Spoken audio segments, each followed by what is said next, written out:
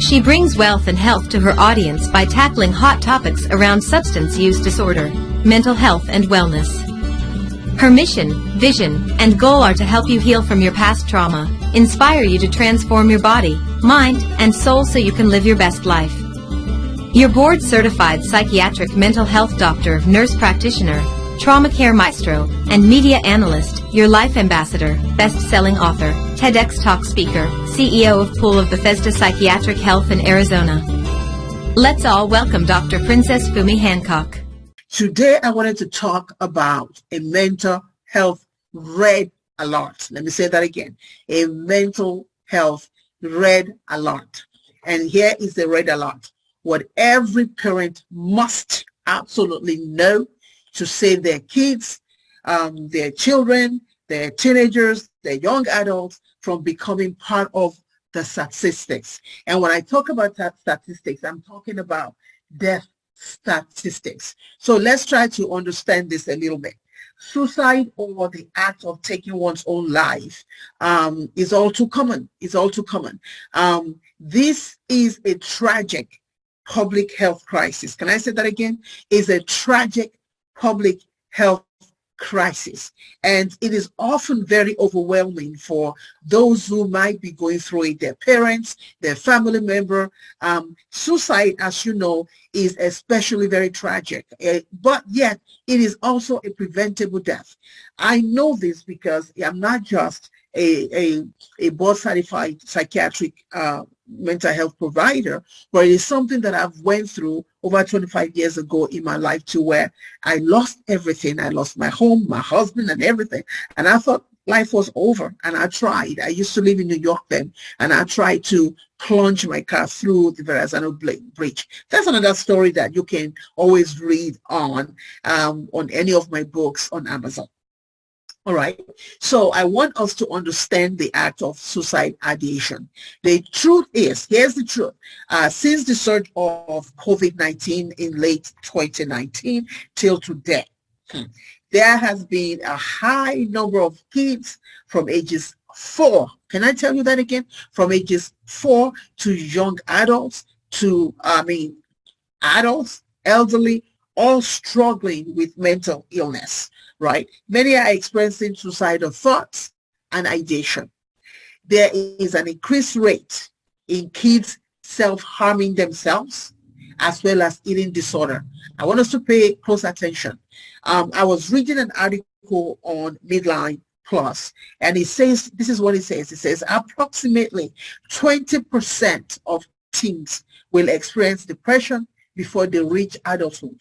Between 10 to 15% of teenagers have some sort of symptoms of anxiety, of depression at any one time. Now, when we talk about women, right, young ladies are nearly twice as likely as men to be diagnosed with depression. So depression can occur at any age. Some mood changes, right, and depressed feelings occur with normal hormonal changes. Let's talk a little bit more about suicidal ideation, because that's what I want my focus to be on today: suicidal ideation and thought. Nearly 40%, 40,000 people in the United States die by suicide each year. You need to think about that for a second. And I believe because of COVID is that actually literally increased. Nearly 40,000 people in the United States die by suicide each year, more than those who die by homicide. Men are more likely than women, which means our young teenagers are boys, right? We need to pay close attention, as well as our adults too, right? So suicide is a major preventable public health crisis in the United States. And it's amazing to me how we're also focused on COVID-19, on Omicron, and all kinds of, COVID that's coming out, that we are not necessarily pay attention to mental health.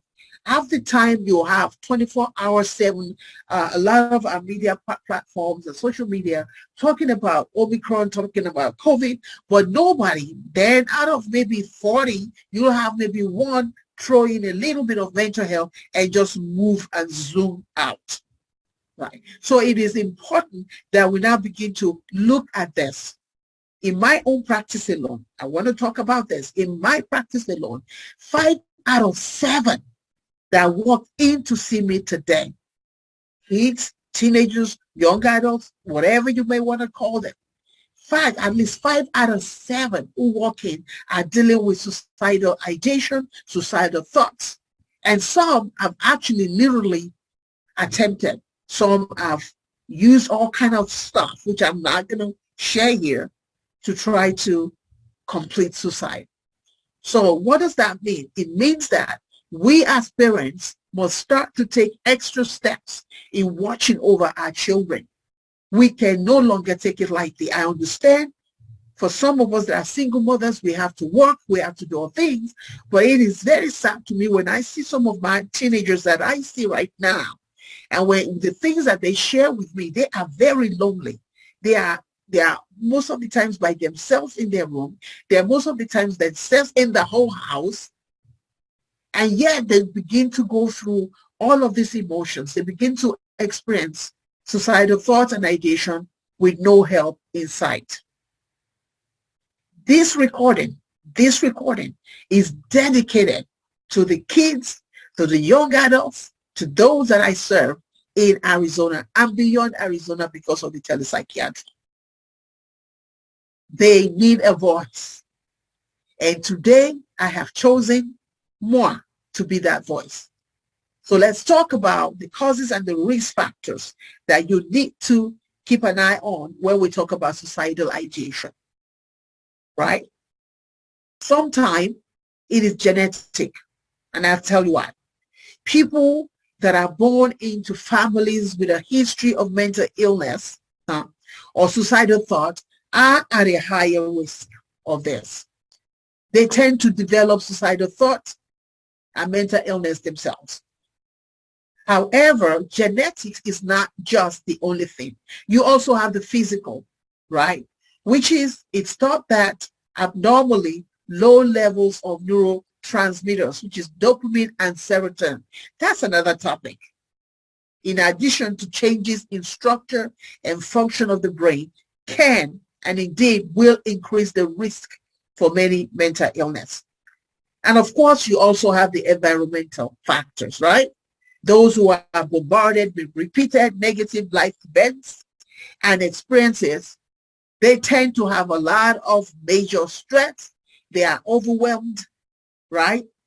And so they have problem coping with life.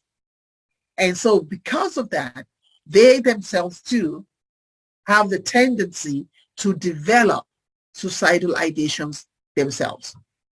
So risk factors, when you have prior history of suicide attempt, I want parents to listen clearly to me.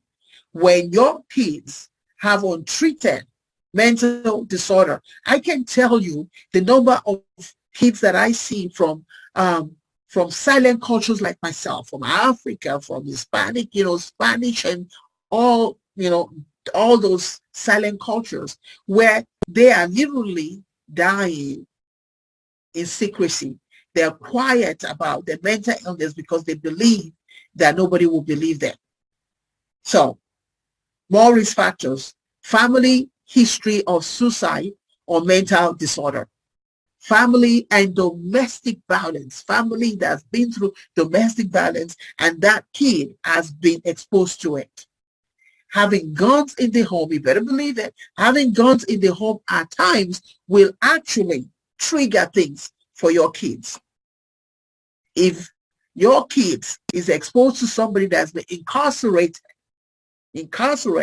or if you're a young adult that has been incarcerated yourself, more males, right? More males tend to have it. But in the midst of pandemic right now, I'm not too sure, because I see the girls, I see the females, and I see the males, and it almost seems like everything has become equal. So most people who are experiencing suicidal ideation, they do give warning signs, y'all. They do give warning signs. And the best way to prevent this tragedy is to recognize and act upon those warning signs that they do give it. They do. A lot of times we want to pretend, right? A lot of times we as parents were too overwhelmed with our work. A lot of times we want to assume and pretend that this thing cannot happen to our kids. But the truth is they send out warning signs. And it's important that we understand the warning signs. It's important that we understand the signs, the behavioral symptoms, to understand the physical symptoms, to understand the cognitive symptoms, to understand the psychosocial symptoms. So let me quickly run down all this for you so that if you have a kid right now, if you have a young man, young woman that is living within your home and you are seeing all these signs, you better seek them help before it becomes too late, before they become a statistics. So when you talk about behavioral symptoms, part of it is, I'm not going to be able to go through everything for you. Part of it is they start to give away their prized possession. When you have kids that is giving away things, talking about death and dying, using phrases such as, I'm going to kill myself when I'm gone, right? Getting their little affairs in order, saying goodbye to loved ones, obtaining items needed for suicide attempts, decreased social contact. In other words, they begin to isolate and withdraw from people. Some will increase in drug and alcohol use. That doesn't happen for everybody, but some will. All right. Then when you talk about the physical symptoms, you're talking about changes in how they eat, their eating habit, their sleeping habit, injuries from past suicide attempts, like somebody trying to cut themselves, right? If they do have chronic or terminal illness like cancer, you want to keep a closer eye on that. Preoccupation with death and dying. Watching movies, you're watching them watching dark movies, and just preoccupied with death and dying. The belief that dying by suicide is the only way to end that emotional pain. And when you talk about their psychosocial symptoms, you're talking about people who have become homeless, hopeless. You see that they are hopeless, not homeless, but hopeless. They could be homeless at times, but hopeless. They are self-loathing. They don't like themselves. They look in the mirror and what they see, they do not like. Some of them might even develop psychosis. Some of them have feelings of helplessness. They're trapped, just trapped by their emotional pain. Some begin to exhibit paranoia, where, they're looking everything they're paranoid about. They have intense emotional pain. They're angry, very angry. When you touch them or just say good morning or something, they're very angry. Their mood swings from here to here all the time, and you can never catch them in one part because you just don't know who you are going to see that morning, right? They have a sudden change in their personality. Many of them go through a lot of anxiety and a lot of agitation. If all of these things that I have talked to you about today, if you are exhibiting, if your young adult, even if you as an adult are exhibiting this, then it is absolutely time to seek help. This is my plea to parents today. I am seeing a lot of kids that are in so much pain right now. Kids that feel very lonely, yet their parents are in the home, but yet they feel lonely. We cannot no longer, as parents, say we're so busy that we are not taking the time out to figure out things with our children. So this is a plea. This is a plea. This is a mental health red alert from Dr. Princess Funmi Stephanie Hancock, that what you as a parent must absolutely know to save your kid from becoming part of the death statistics that is rising in America and across the globe. Until next time, be inspired, be motivated, be of sentimental value. Understand that you are the hero in your life story. Please write your life story. Let nobody else write it. Write it in a brilliant way, and I will talk to you too soon. This is Dr. Princess again, Funmi Hancock. Tear the Veil with Dr. Princess Funmi Sai. Thank you, and have a great day. Thank you for listening to Tear the Veil with Dr. Funmi. We hope you have enjoyed being a part of today's show and that we have helped you in shining. For further information, you can visit us at drfumisipdnp.com and pobpsychiatry.com.